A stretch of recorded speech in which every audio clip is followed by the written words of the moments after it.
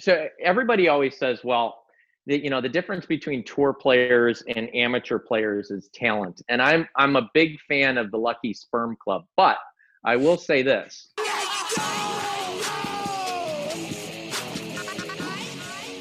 And we're back with another Par Train. I'm one of your co-hosts, Evan Singer. Yeah, Matt Cermak in the house. How we doing, guys? Guys, in case you're new, the Par Train, we use golf to help you live a better life, or at least make both a little less frustrating. Learn how to get better and achieve peak performance on and off the course from PGA Tour pros, best-selling authors, CEOs, PGA Tour coaches like Jake today, and more. It's time to finally enjoy the ride. That's what the Par Train's all about. So before we get to this episode with Jake Thurm, PGA Tour coach and instructor of Kevin Streelman and many others, we got to have a quick word from our friends over at SuperSpeed, who Jake uses. Jake's a big fan of SuperSpeed system with his players. How would you like to add distance to every club in your bag? I know Matt could benefit from that. For the past few years, clubhead speed and distance has dominated the headlines on the pro tours. And the longest players show up time and time again at the top of the leaderboards in the biggest events, right? But what about us? What about the amateur? What about the recreational game? Well, distance is just important, if not more important, for us. And through the use of their tracking technology and golf statisticians, heard of them? We now know that how far you hit the ball, especially off the tee, has a direct correlation to lowering your score. And so SuperSpeed has a proven record of results. They have over 700 tour players around the world, thousands of everyday golfers. We've used it, Matt. I mean, I know you've gained a lot of distance. Have you seen me hit those high power cuts? I mean, I've got a shot you wish you had. I mean, you don't have it. I mean, that's true. I'm getting speed. I'm hitting the 2-yard cut, and I don't have it. I will say this, guys, firsthand. So firsthand, I used to be 50, 60, maybe 80 yards ahead of this guy. Now Matt's right up there with me. SuperSpeed is probably a big part of that. So to get started with your journey, I mean, guys, this holidays are coming. We don't know exactly when this episode is going to post, but it's going to be around right before the holidays. Go to superspeedgolf.com and enter the code PARTRAIN, all one word, for 10% off your purchase. This is the best gift you can get because you're buying distance. What more fun thing to buy than that? Evan would like to buy accuracy scores because he has some distance. So, but for you guys, you need to understand that you need the speed. You need the speed. You need speed. Okay. It's really hard to get distance without speed. I mean, let's just call it what it is. Right. So thanks to SuperSpeed, guys. Check it out. Enter the code PARTRAIN, superspeedgolf.com. Okay. Jake Thurm, Cermak. Again, he's PGA Tour coach. Chicago guy, big super speed guy. He's worked with Kevin Streelman for 15 plus years. They were best friends growing up, still to this day. Yep. He was named America's Best Young Teachers for 3 years, 2016, 2017, actually 4 through 2019.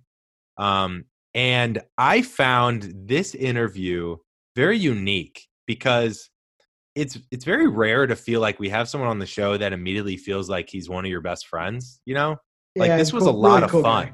This was like, we talked everything from movies to The Bachelor to, which you love, I loved it. You would have done the whole episode on The Bachelor. I mean, this episode kind of has a little bit everything. He has this amazing story at the end about his college coach. I think it's an amazing story and lesson. What we can learn from Kevin Streelman and what people are getting wrong I think he articulates it really well. Because keep in mind, guys, that the really unique thing about Jake is he's a swing coach, right? But his background is in psychology. Yeah. So the way that he goes about the swing is with the mental game in mind. And I think that's something we obviously love and a lot of our listeners appreciate. So this episode is I think a lot of you are going to love. I think in a lot of ways, and we talk about it, he's like Sean Foley. I mean, he's just a fired up guy who's big on the research, big on the data, but just really wants to go to battle with you to become a better player. Yeah. But now, Jake's an extremely accomplished teacher. He works with tour pros, including Kevin Streelman, and a lot of junior players like Foley. But look, he teaches a lot of amateur players, a lot of everyday, and that's you guys listening. I think you're going to take away a lot of things from him on his, not only his teaching philosophy, but also the mental game. And just trying to simplify things. He's kind of no BS, and that's what we love about some of these guests that come on, right? Yeah. Like he's gonna give it to you. So Jake was awesome, absolutely awesome.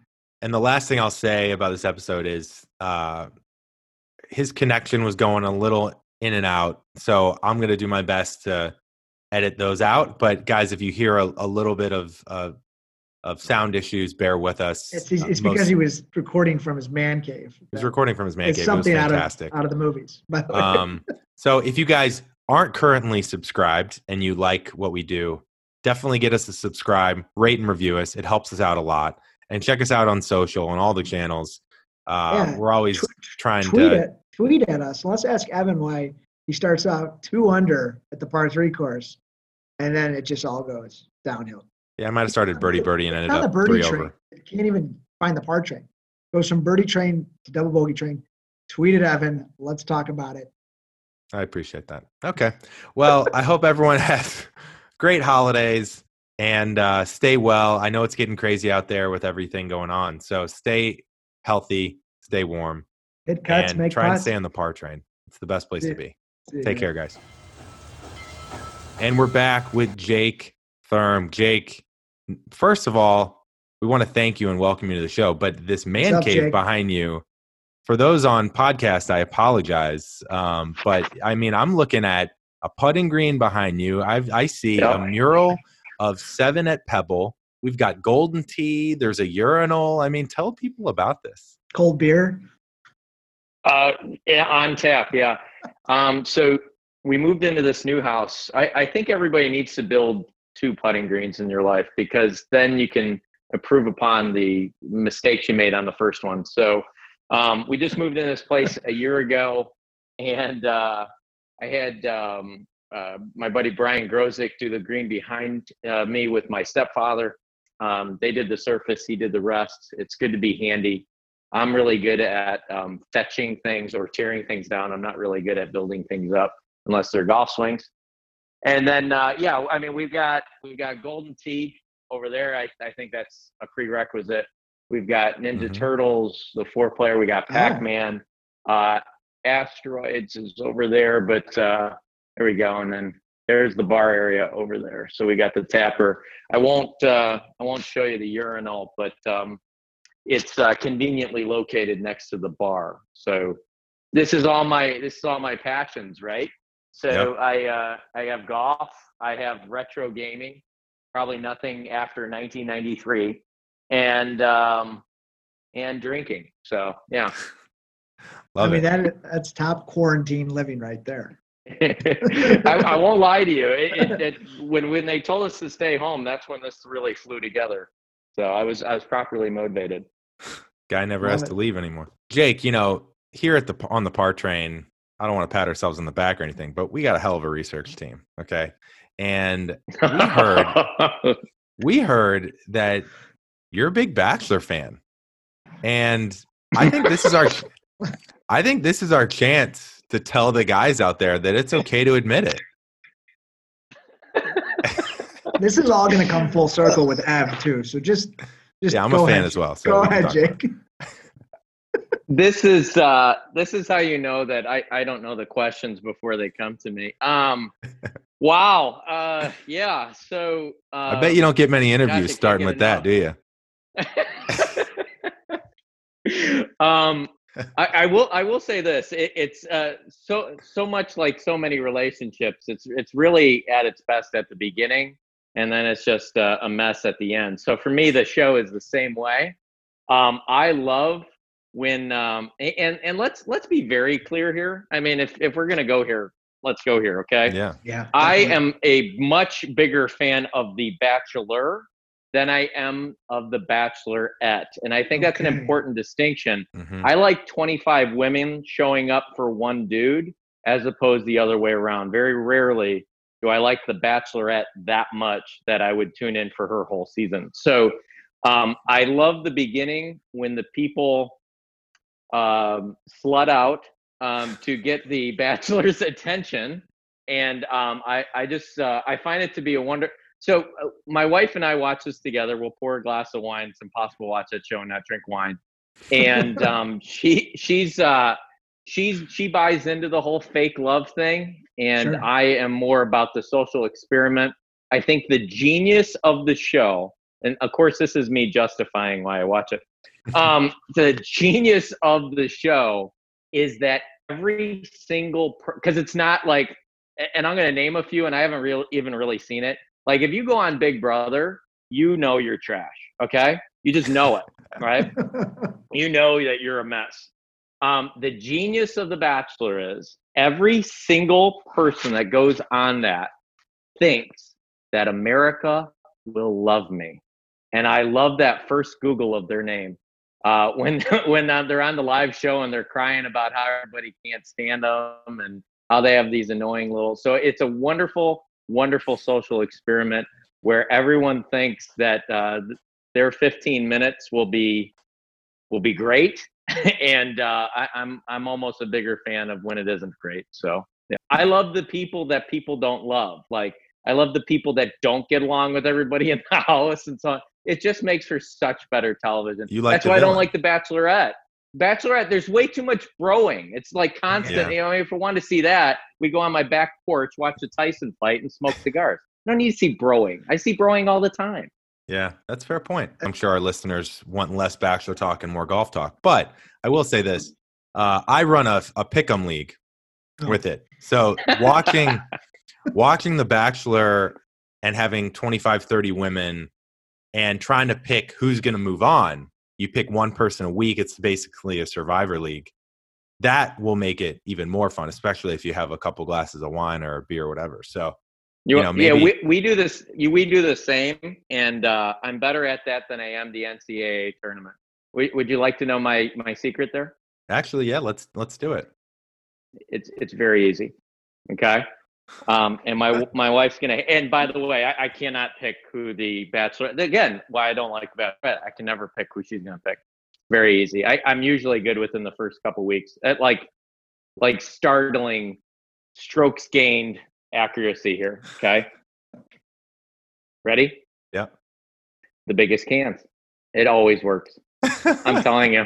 Wow. It's 100% accuracy. So when because in the first few weeks, they're showing you 5.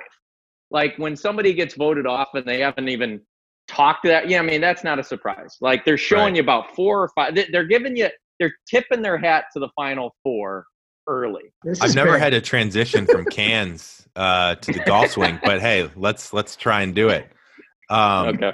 So, the person that goes on The Bachelor, Bachelorette, tends to have a little bit of fame and they'll try and make money off of that for the rest of their life, right? Well, speaking of money, Jake, you said a quote where you said, you make your money when your player plays well, right? But you earn your money when they play poorly.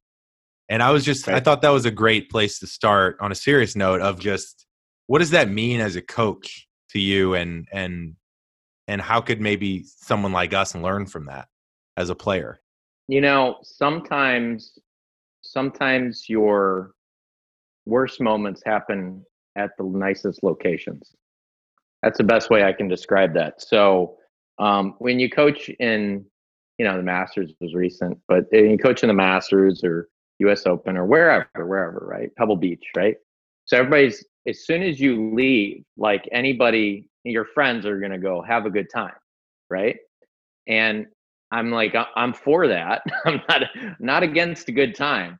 But at the same time, I always remind them, it is work. So, and sometimes it's more work and sometimes it's less. So, that I really think the key with handling, especially, and that quote was made about the best players, right? PGA Tour players. So yeah. I really think that there is an art to getting the hell out of the way, and yet making them feel like they're on the plan. I've had some guys that probably were trending very well going into an event, but because of their own nervousness was ready to throw it all out the door Wednesday night. I have a word about Wednesday night putting green sessions. But even I can't say that on here.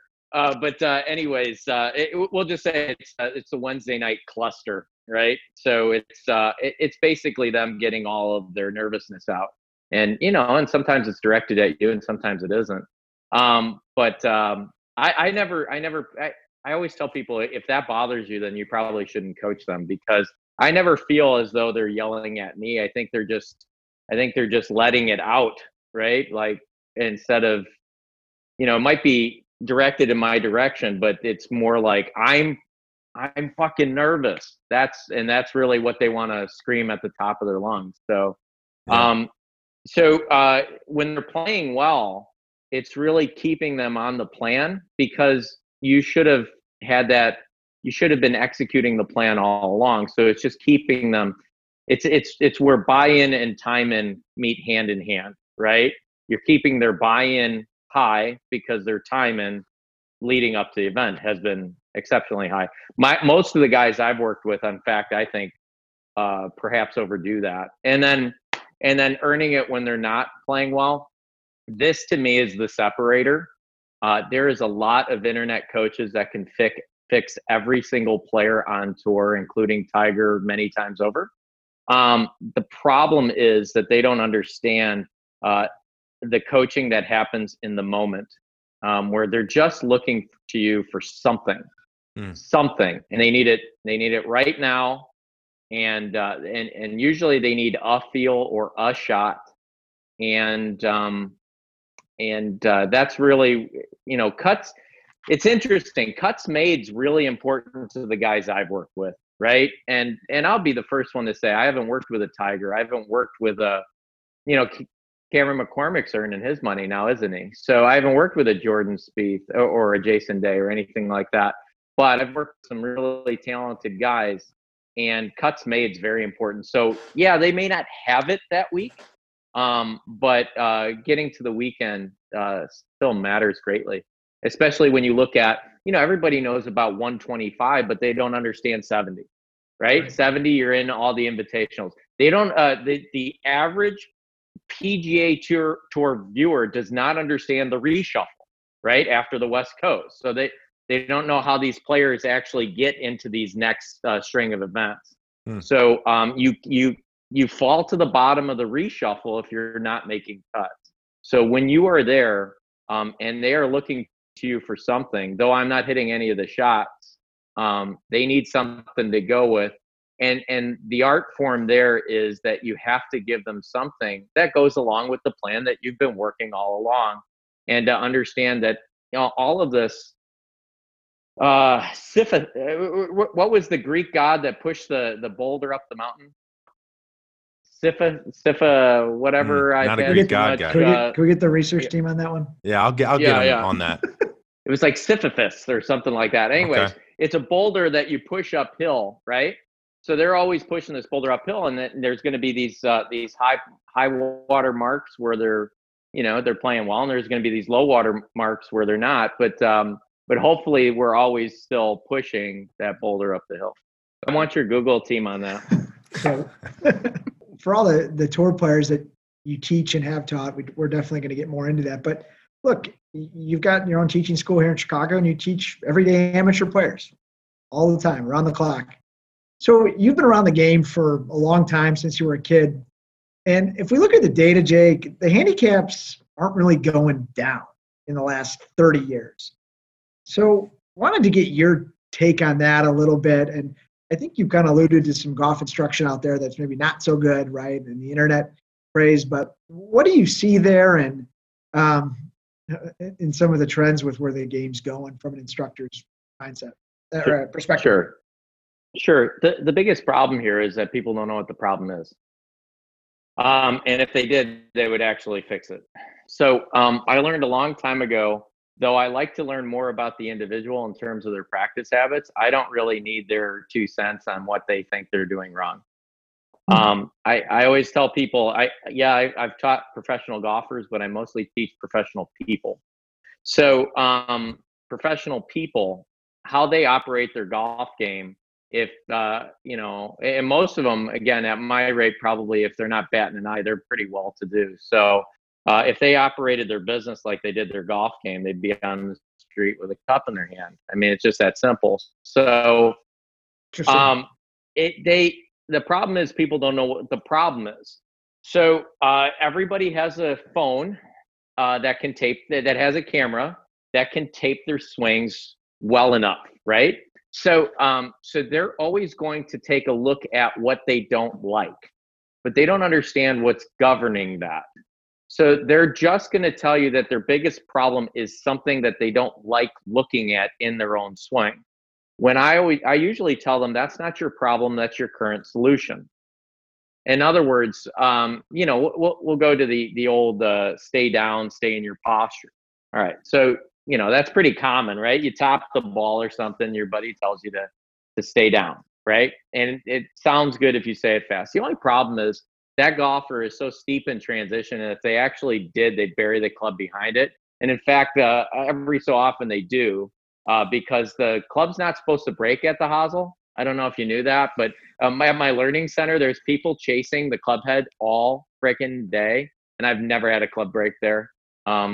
So it's got something to do with. So in other words, they see their correction, their current correction, as their problem.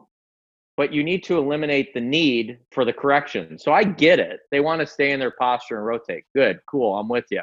But how they currently move the club in space, that would not lend itself to any results that would continue them down the path. To be honest with you, after the very first one of hitting behind it, I would come completely out of my posture and flip my hands at it too, just to get a desirable outcome. So I think we talked about internet teaching and stuff like that. And I think the information, and I don't hear this a lot. I usually hear it's good or bad. Now, I think the information is all good. I think the order of implementation is shit. In other words, people thought that the video that they saw must have come to them upon high, and that has to be what I work on right now. They don't understand the steps to take to get to that. Again, the video, the information is good, but maybe you're not there yet. I guess I want to dive into it a little more like this. So I grew up playing golf. Seriously, I played in college. You played in college. Yep. My teacher, maybe like he forced us to do short game work. Like, no, like if we got an hour today, it's 40 minutes, maybe of long game. We're going to do, 20 minutes of putting. Today, at least it appears, and just from pros I talk to, everybody wants to come and take a lesson and wants to work on the long game and wants to hit it high and wants to hit it far, whether they're playing once a week or 5 times a week. When are the handicaps not going down because teachers will just say, well, you're paying me, you tell me what to do, we're going to work on your long game, and you're just never going to be that good because you don't spend any time you don't really care about scoring. Even though you say you do, you really don't care about finding those 2 or 3 more strokes or less strokes around the greens. What's your take there? How do you balance that with your players? Are like, hey, like your swing's fine. We need to go pitch and chip. We need to go understand lie recognition and how to get the ball out of the bunker and at least somewhere on the green. What are your thoughts? How do you balance that? Right. So, yeah. So, I mean, first off, if you're a coach, you're in the results business. That's first and foremost. If you don't get results with players, then you're going to be selling countertops in the off season. It's that simple. The biggest compliment that I ever get is like, remember when we used to take vacations? So when I would take a vacation and, we'd be on a cruise or wherever, and somebody go, well, what do you do for a living? I go, I teach golf. And they go, oh, cool. What else do you do? And I'm like, no, just that. I don't need to do anything else. It's okay. It can pay pretty well too. Right. So that's the thing. You have to get results with players. So, the funniest thing is I coach an incredible amount of juniors in Chicago. 1, because it's important to me, but 2, selfishly, because they're inherently more coachable than adults. So in other words, you can train them properly. And I've got plenty of IJGA or AJGA kids that if I tell them to stand on 1 foot and hold their breath, then they will earn a college scholarship or go play on tour, they'll probably be inclined to listen to me. Whereas that successful businessman or woman's going to be like, why? And then you tell them why, and then they do it until you walk away, and then they stop. So their deliberate practice is very weak, and their buy-in, their time in might be high, but their buy-in is low. So, so here's the thing. I like to go out on a limb and tell people that I'm in the business of guaranteeing results, even though a good teacher is probably more like the Waze app. We can tell you where to go, but you're the one that has to go there, right? And if you don't go there, then we're just like recalculating. We're just trying to figure out another way to get you there. So, with that said, I'm trying to guarantee results and improvement. And the good news is it actually lends itself to a particular type of player. So I don't waste it. I don't get the guy that's like, I'm teeing off, and we'll probably get into my system that we do, but I don't get, because of the system, I don't get the guy that goes, I'm playing in the scramble work golf outing in 2 days, and I don't want to embarrass myself, right? I have I'll say that right now. I have no interest in working with that guy. And there's plenty of people out there that'll take that lesson. So go to them. I don't want to work with you. Basically, it has nothing to do with, and then the other thing that's really annoying, right, is like when you do coach some pros, is they always tell you, oh, you coach pros, I'm not good enough for you. That is not my level of distinction. I always go, are you serious? I don't care if you shoot 100 or I don't care if you shoot 70. Where is your level of commitment is the most important thing to me. So when you're talking about scoring and guaranteeing improvement, which is really what we're talking about, I pretty much demand that all my juniors and all my golfers that come to me keep statistics, at the very least, basic statistics. Everybody on here played high school and college golf, so you were keeping it even on the scorecard. I mean, if that's the best you can do, then do that, because I used to do that too. I'm trying to quantify improvement. And then the other thing here is, this is going to hurt some feelings. A golf lesson, as I used to go to it when I was a junior, was get out your 6-iron, and then you look back and you're like, how's my swing look? I mean, who gives a shit? I like, you can't hit enough great 6-irons to be great at golf. I'm sorry. You can't. What you really should do, and it's cool because I always like getting like a new driver at least every 2 years or something. Obviously I get it for free, but I mean, this one you can sneak past the wife a little bit. Like, dare yourself to like cave the face in on that in under 2 seasons, right? Wear out your driver, wear out your wedge. All the tour pros that I worked with change out their wedge every 5-6 weeks. So why can't you wear out like your 56 degree in 1 season or 2 seasons, and then wear out your putter? And I'm pretty sure if you know how to start the hole and you know how to finish the hole, you'll figure the rest out in between. The trend I'm hearing you say, Jake, is, well, number one, it's more exciting to see the ball go, right, than do left arm drills, with your feet together for an entire bucket on the range, right? And, we've had plenty of coaches on the show, and I forget who it was, but someone said, the golf swing isn't really that complicated at all. It's unlearning habits that's hard. And it's like your point about the camera, right? Like, I feel like, I tend to go over parallel and a little across the line like a lot of amateurs do. And I was trying to get my hands a little lower. I felt like I was barely making a backswing and I was at parallel, right? And so It's like the balance of knowing your feels and your positions to actually put in the work. I mean, I feel like that's the big disconnect. I feel like this left arm drill is not doing anything, right? How do I translate that to when I put my right hand on the swing? So you get frustrated after 20 shots and you go back to doing what you're doing. And it's hard to know when to keep going with something versus when to stick with it. Right.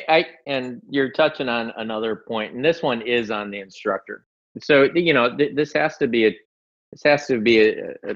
meet in the middle type of deal, right? This is totally on the instructor. So the teaching of golf swing has supplanted the teaching of golf. And what we don't teach when we teach golf swing is actually how to make a change. Because probably the best players don't need help there. They're so malleable that they can do that. So how to make a motor pattern change is something that is completely probably not even thought of by the average amateur. And so I actually give them a slight little lesson in terms of motor learning, and neurology, and they throw so many things at you, and obviously you guys did. If you know The Bachelor, you know my degree is in psychology. Yeah. Bachelor should have been harder to find, but the thing is there's different parts of the brain. There's obviously the motor cortex, which records movement. The limbic system, which actually houses your emotions. So that's you judging. That's good. That sucks. That's okay, I guess. All of that stuff. And actually, they're completely separate. So, and every instructor that's watching this and listening to this knows what I'm talking about. If you ever want to know if your student is truly listening to you, in other words, that they're more process orientated or results orientated, ask them to hold their finish on the next one. And say, just hold your finish on the next one and let me step in. How many times when you take a step towards them do they already not hold their finish? Why? Because they're not thinking about what you're saying. They're watching the outcome. So they are in a results orientation. The problem with being in a results orientation is that they are not getting the feedback necessary. They're only judging. They're in pure judgment. Oh, that was good. Okay, I'll listen to this guy. Oh, that was bad. Okay, I'm not going to listen to this guy. That's all they're doing, right? Mm-hmm. The funniest thing is you need to give them a little lesson on how actually the brain learns movement. And the motor cortex only knows sameness and difference. That's it. Sameness, difference. That's the same. That's different. It's not good or bad. It's just sameness and difference. So I am big into external cues and controlled environments because I can't allow someone the same. Because if I take all that stuff away, they'll be giving themselves the same. And I always tell them, hey, they're like, well, how, if it's a training aid or a drill, well, how much should I do this until the next time I see you? I go, are you playing any golf? And they're like, oh, yeah, I'm going to be playing a couple rounds in between. Yeah, totally. I go, cool. You'll be having plenty of shots in an uncontrolled environment on the golf course. So right now with what we're working on, don't have any during your training. Have zero. Okay. So if you only provide it with different, you actually give a chance of change. And actually, and I can't take credit for this story, Pete Cowan told me something very interesting at Oakmont when we had lunch, and I was very excited to have lunch with Pete Cowan. That was the only, most instructors, it's all good, but that was like, all right, that guy's cool. So he said the problem with golf, and this goes back to the original statement, right? Why aren't people improving? And this is really quick, but it's right on the money. The problem with, let's say you have a tour pro, let's say he shoots 72, let's say he does that in 4 hours, which they don't. But let's say he did. And let's say he hit 40 full swings, second and a half. He's at 1 minute of actually working on his golf swing, 1 minute and 4 hours. Okay, so he's not happy with shooting 72, so he's going to go to the range for 4 hours. He's going to hit 400 golf balls. So he's 8 hours in, and that's second and a half. That's 10 minutes of actual practice of his golf swing to go with the 1 minute on the golf course. So he's at 11 minutes of working on his golf swing in 8 hours. And then you ask him how he hit it, and he goes, only a couple good shots on the course. Well, how'd you hit it during your range session? Some good, some bad. So that's 5 minutes, 50 seconds of good, 5 minutes and 50 seconds of bad, if we're not going with the so-so. So you got 550 and 550. Do you understand now why your brain has no fucking idea what you would like to do to achieve today? It has no clue what you want to happen, right? You spent 8 hours of your day And 5 minutes and 50 seconds of it was okay or acceptable, and 5 minutes and 50 seconds of it was not acceptable. And it's like, I don't know what you want to do, man. So that's why you can't provide it with sameness. I did tell a tour player this once. I knew he could handle it though. He kept showing me the wrong way. And I told him, I go, if I wanted to see it the wrong way, I would tell you to just keep swinging. I'm like, and he looked at me and I said, I go, I know what you're talking about. Stop showing me. Show me something else. Even when you're talking to me, even when you're not hitting a golf ball, show me something else. You know, it's like, I got it. And your brain's got it, right? Stop showing me the wrong way. Show me the right way. Show me something different. Well, it's kind of like the point of like what I used to do. And this blew my mind. We did a podcast once and someone said this and it blew my mind of I used to, you know, I'd have my camera set up, my phone on the range, and I'd be swinging and I would let ball flight tell me what I'm doing right, what I'm doing wrong. Yet the problem with that was, which blew my mind, is ball flight is actually not helpful at all because I could do something totally wrong and save it with my hands. And the swing next, I do something different, save it with my hands. Or I could do the same thing and have something different with my hands, right? Like it's such a millimeter of a difference that can create ball flight. And so that's an important point too, is like how to get feedback, right? And how to know you're in the right parts because in the right checkpoints. Because a lot of times we let the ball tell us what's right and what's wrong. That's what I travel around. Now it's webinars, but do the in-person seminars is obviously I'm very techie, right? And I wouldn't disparage FlightScope, TrackMan, Foresight, any of those. I use FlightScope, but I was a TrackMan owner before that. So those devices are very good about telling you what happened. They're not very good at telling you how you got there, okay? So thus you need to input other devices in. It's kind of like all these puzzle pieces and how do you fit them together, right? So you got the body track, which is what I use. You got the hack motion, which is what I use with. So basically I'm measuring 2 connection points, one to the club and one to the earth, right? And then I'm prioritizing that for the player based on the launch data. But you're right. Your numbers, there's a way to fudge those numbers and there's not enough people talking about that. Whereas, and any golfer I know would understand this. They go, you know, they hit it great yesterday, and why the heck? It's like they've never held a club today, right? You know, the funniest thing is, with a lot of people's current release patterns, they would probably be best to quit their job and start pounding balls today. The thing of it is, like, you know, and don't stop, right? You Googled Alex Noren's hands, right?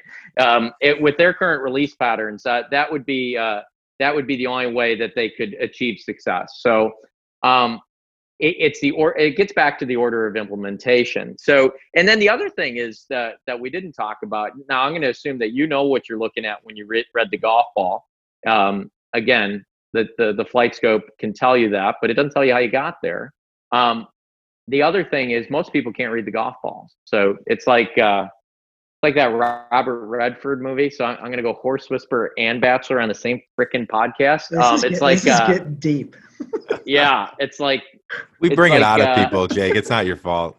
It's what we do. Well, this is the trust tree with the branches. You're in the trust tree. You're on the train. So I help people. I don't help people with horse problems. I help horses with people problems. I don't help golfers with ball flight problems. I help ball flight problems with golfers. In other words, I teach them how to read the ball because again, you guys are better players. You guys have been on these systems. You guys understand these numbers. Most people don't. There are 2 very misdiagnosed shots, and that would be a push to the right, which is actually a slice if you're watching it close enough, or a pull to the left. Those 2 throw everything off. Like the 19 handicap, right? That tells you, no, I could draw the ball sometimes. I'm always like, how long do I have to wait? I go, because that's the thing about drawing a ball if you're a drawer, you're doing it now, right? So I actually tell them, I go, it's not on your best shot. It's constant. It's all the time. So the funniest thing is someone who's so steep, so across, and actually flips that face over, they're going to say, well, yeah, that's my draw. And I'm like, yeah, that one's in someone's barbecue. I mean, you can't play with that shot. So I think that the first lesson with me, because all my clients have to be screened by a medical professional before they see me. The first lesson with me, I always tell people their golf would improve immediately if I gave them no advice on what to do with their swing. In other words, I just showed them the data. Like, this is your pattern, right? You are 100%, and everybody tells you I'm so inconsistent. You are every bit as consistent as a tour player. You don't like your outcomes. It's that simple. So this 20 handicap that's always inconsistent. They're always steep. They're always left, and the face tends to be open relative to the path. But they're always steep. They're always left. That one's 100, right? So they're like machine-like in their ability to do that within a certain amount of degrees, right? If we stop the lesson there, right, which no one's going to do, but let's say we did. We're like, well, what do I do? Go play it, right? If you're my partner and we're teeing off in 5 minutes, don't be telling me about these draws, that these albino alligators in the New York sewer system. Don't be talking about these draws that you hit a long time. Like, this is what you're going to play. So I put metrics for players, right? It carry distance, right?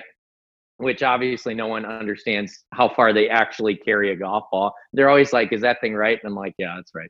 You're always lying too.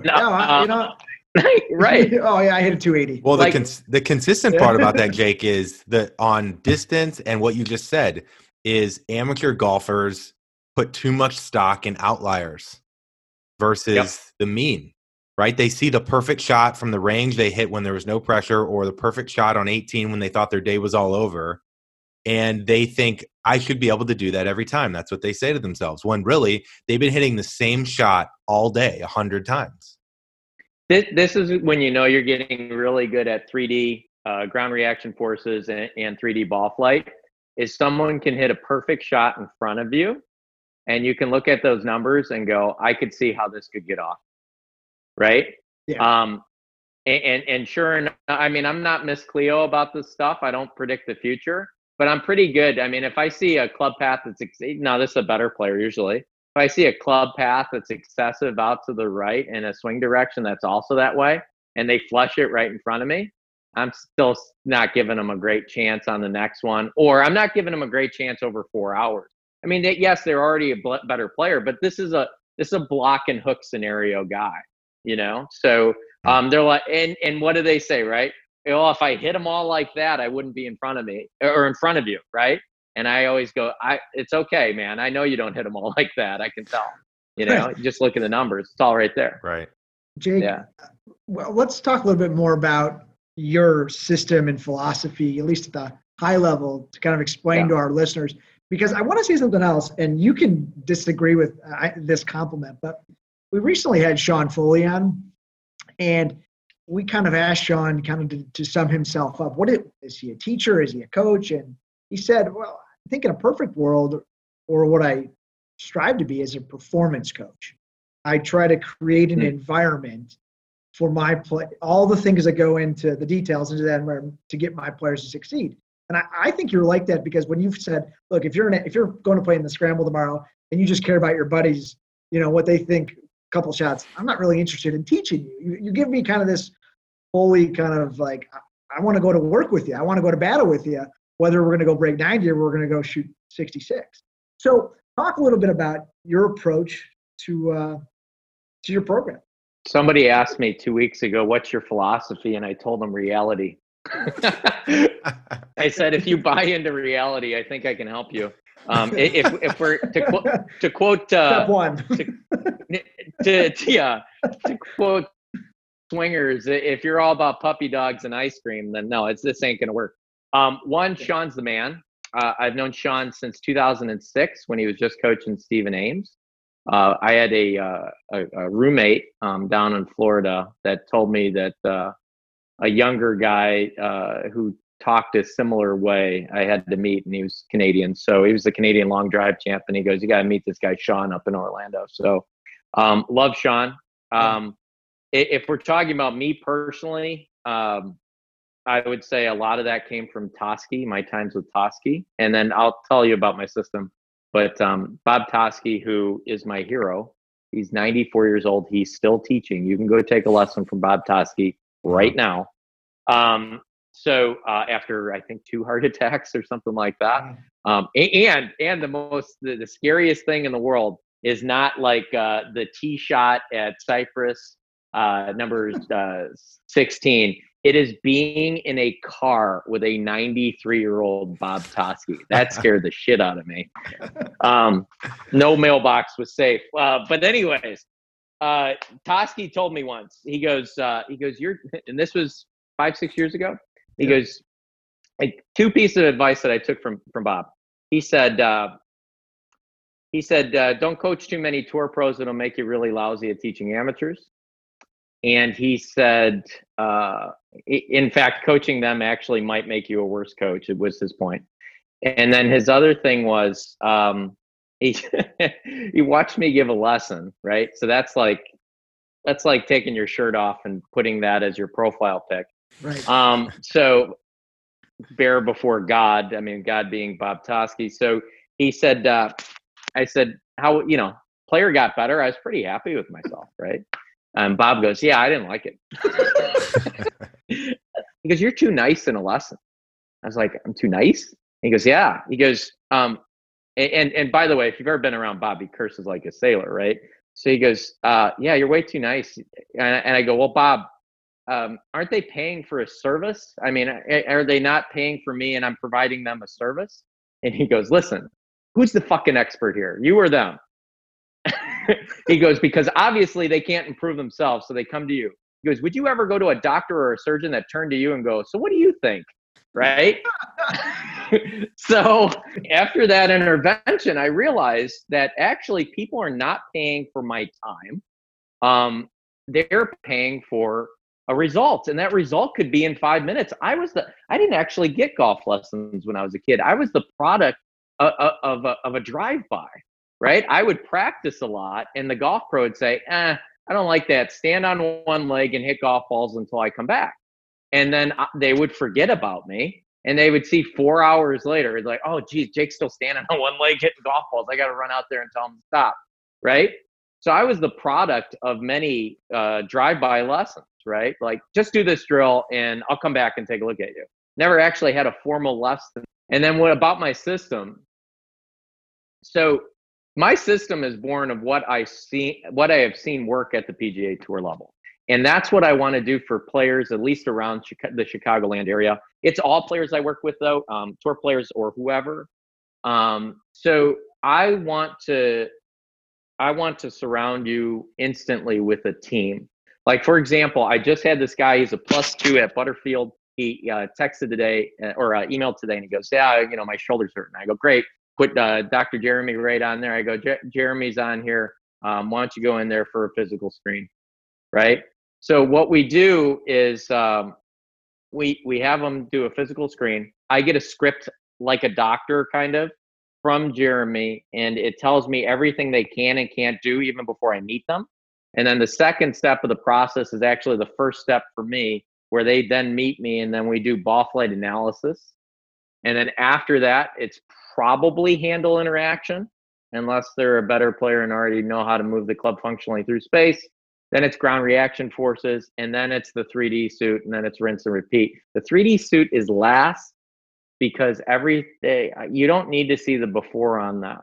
Just by moving the club differently in space, you'll already see changes in the ground, and you'll begin to see the changes with their kinesiology, with their kinematics. I feel like, and it's a shame because we're coming up close to time here. We've got a few more for you. I mean, I feel like we could do 3 podcasts pretty easily. So maybe we should have you back and do a part 2. But we could talk about JoJo. It was the only Bachelorette season I watched.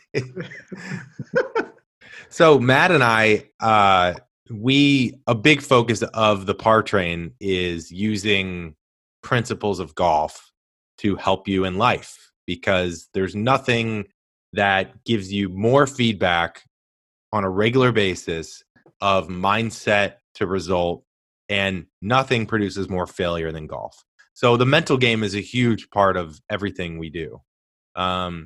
And that was what I was most fascinated about you. And I'm sure you get this a lot, but I want to know, what is something a swing coach does, in your case, differently with a background of psychology that maybe a regular swing coach doesn't focus on? Whether it's the way you frame language, whether it's your system you just went through, like, what would you say is the biggest distinction that your knowledge of psychology helps with? So in psychology, an important part of that is discovery. So for a therapist to truly have an effect on people, they have to learn more about them. There in a golf lesson, typically I hear the instructor talking and not listening, kind of the 2 ears, 1 mouth thing. Mm-hmm. And when you were saying that, I thought about a coach that I had, which is when I knew I was going to get into psychology in college. And if we still got time, I'll tell you this little story. Yeah. And this would be like the changing moment in my life. And that's when I wanted to be that for other players. And I've never told this story on anything, but when you were saying that, it just popped in there. So I I didn't like this guy. I thought he hated me. And by the way, what have I had, like 50 college scholarships come through me, and every single freshman that goes there, which, by the way, if they got a college scholarship, they're coming off a top team where they were the top dog, and then they go to a college campus and they don't realize that you're back down on the ladder. So every college coach hates them. I need to transfer, Right. And all that stuff. It's almost like 90% of the golfers I send away. And I've always told them, listen, you've earned nothing. Well, the reason I know this is actually from personal experience and the great coaches that I've had. Anyways, this guy was a total dick to me. He once suspended me for a week for being, by his watch, 27 seconds late to practice, even though I was tying my shoes in the parking lot, which he said, it doesn't matter, you're late. Go practice on your own. He was always hard on me. And sometimes I needed it. I might have been found in other hotel rooms that I shouldn't have been in, so on and so forth. Or if there was a curfew, I might have been found out at the same place he was at early in the morning. So again, in retrospect, I thought this guy was just, I couldn't wait not to play for him, to be honest. And so anyways, I'll try to make it short. I play in a tournament. I shoot 85, okay, as a 19-year-old or something, out at Aldine and Rockford, right? And I walk off, and I was always a hard trier. I'm that way about teaching. I'm that way about playing. I'm a grinder. I've always giving my all is easy. So I walk off, and he goes, Jakey, what'd you shoot? And I go, 85. And he looks at me and goes, this is when I played at COD. He looks at me and goes, we don't shoot 85 at DuPage, man. It's like the last thing you want to hear, right? It's like, all right, thanks. Yeah. So anyways, we walk straight to the putting green, and we have lunch and everything. But my score obviously doesn't matter, but they're doing well, and we're in first or second. So when we got another day or two, I can't remember. And so Louis was really good about this. He makes us do a chipping putting contest, a little up and down, just a little scoring, but a little money on it and stuff like that. And then actually I do pretty well, and I'm starting to feel better about myself. I'm like, all right, tomorrow's a new day, right? So I get down right on, we're doing up and down pullbacks, and I get right down to the end, and I pull it back, and I had a putt to extend it in this little side bet thing that we're doing on the putting green at Aldine, and I missed it, right? And I'm like, and I just kind of whack it back and tell him, hey, good job. And then Lou goes, what the hell was that? And I go, Well, I lost. I finished second. What are you talking about? And he goes, that's why you shoot 85. So You're ready to lose it at this I point, probably. so I took the golf ball and I threw it as hard as I could at the clubhouse of Aldine. And I wanted to go Johnny Depp the bathroom, but I told him, and I've never said this in my life. I've never said this before or since. I pointed at him and I said, "You parking lot now." So the rest of my team's like, "Oh shit," you know. So you parking lot now. And he came, right? And I was basically signing my walking papers. That was the last round I was ever going to play for him, right? And I was screaming at him in the parking lot so much that I couldn't breathe. And I had like, I wasn't crying, but I had tears. And I'm just laying into him. I'm like, are you kidding me? No one works harder than me. You know, and all this stuff. And I would think you would recognize that. I would think you would, reward some. I think that would be somebody you want to play for you. And I'm just screaming this. He doesn't say anything. He just, yeah. And then finally, I can't scream anymore. I've lost my voice now. I'm like, and he just very quietly and not in a jag way. He goes, "Are you done?" And I go, "Yeah." And I'm thinking he's like, "Are you done? Like, are you walking off the team?" And I was like, "Yeah." And he goes, "All right." He goes, "Did I ever tell you the story about the little birdie?" And I go, and I look at, and now I want to punch him in the face. If I didn't before, now I want to, I'm like, "No, you didn't tell me the story about the little birdie." He goes, "Would you like to hear the story about the little birdie?" And I go, "Sure." And he goes, "All right, well, there's this little birdie." Okay. And he's playing with all his little birdie friends. And I'm beside myself, right? But I can't breathe. I'm crying basically, and all this. And he goes, and that little birdie, it's that cold breeze hits the little birdies, and all of them go like, time to go, time to fly south. And the birdie goes, "No, I like it here, and I'm a really good flyer. Why don't you guys go ahead? I'll catch up." And they're like, "Oh, I think you should go." Nah. See you guys later. So they fly away, and then all of a sudden another breeze hits and another one. And then that birdie finally goes, "All right, time to fly south," right? So he starts going to try to fly south. The weather turns completely, snows on him. His wings freeze and he falls to the earth, right? And he knows that he's going to die. And it was on a farm, and a cow walks by and takes a big, huge shit on him. But the shit is warm, and it thaws his little birdie wings.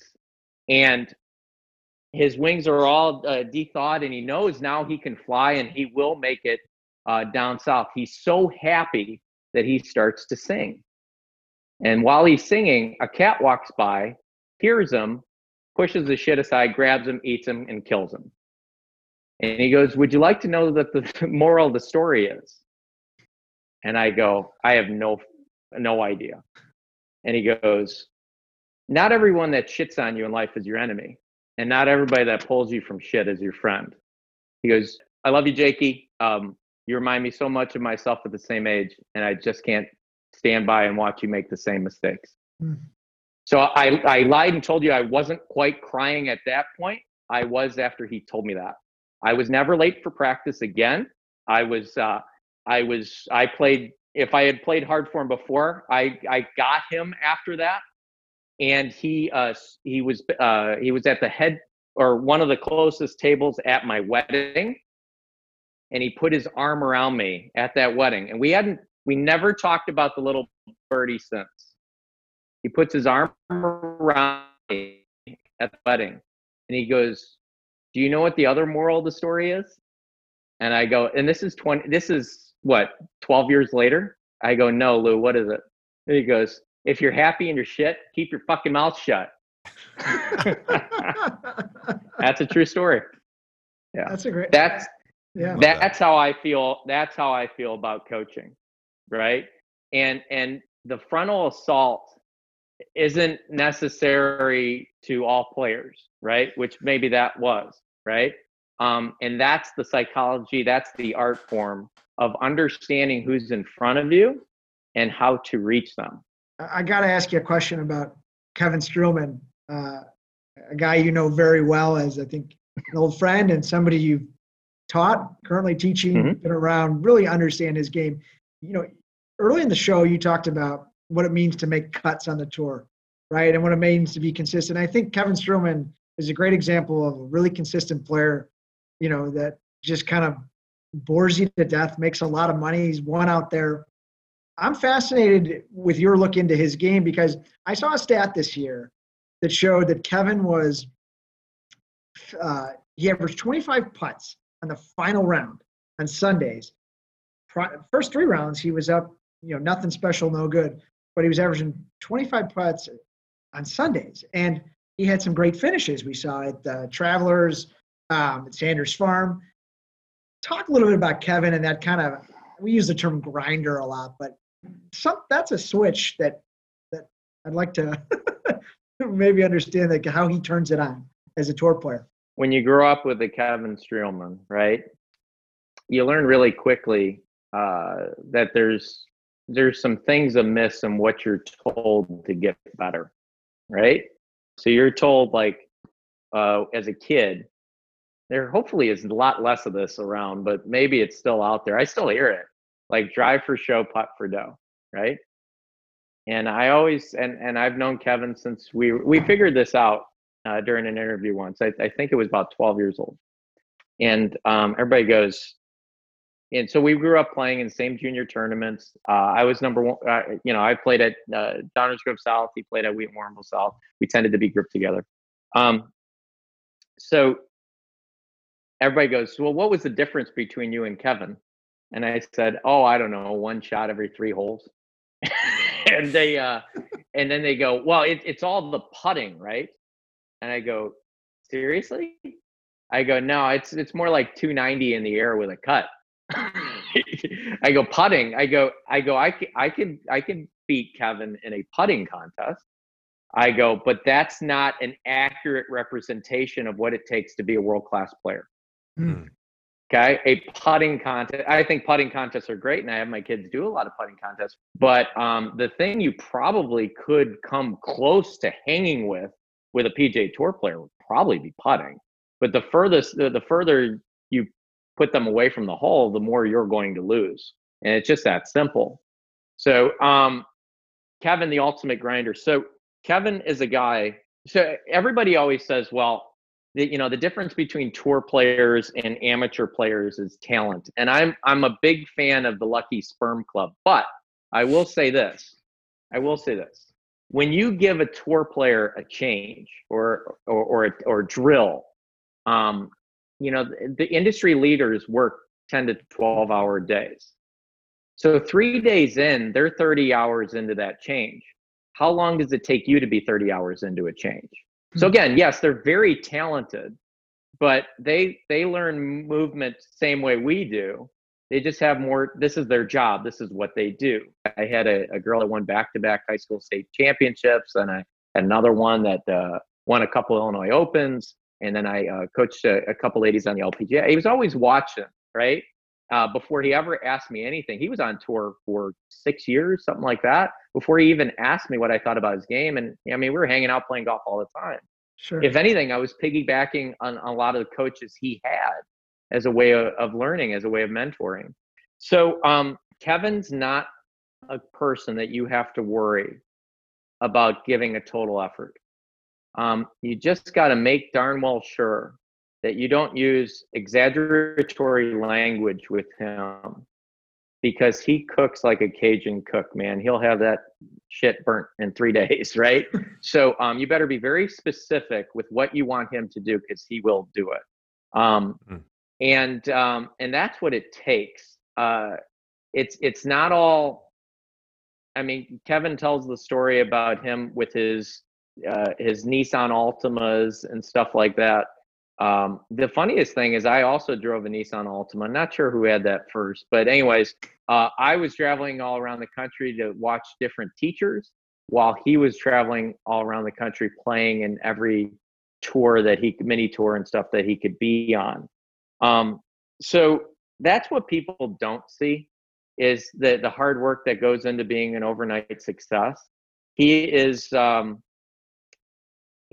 there is so many people that tell me you know what he should do, and yet they kind of are lost in the woods a little bit of how many people would love to trade lives with him right this second. Like you said, he's made a lot of money. He's never lost his card. He wins. He's due for another one. It's coming. I'm telling you. And he's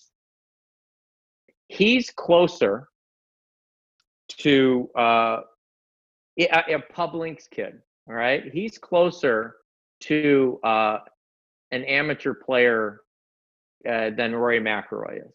All right, and I mean that not even from a talent perspective. I mean that from and I'm not saying Rory doesn't work hard, but Kevin, his hero is Ben Hogan. I mean, he dig it out of the dirt is one of the most famous lines in golf. Kevin did that, and I saw it firsthand, and I just couldn't hang, right?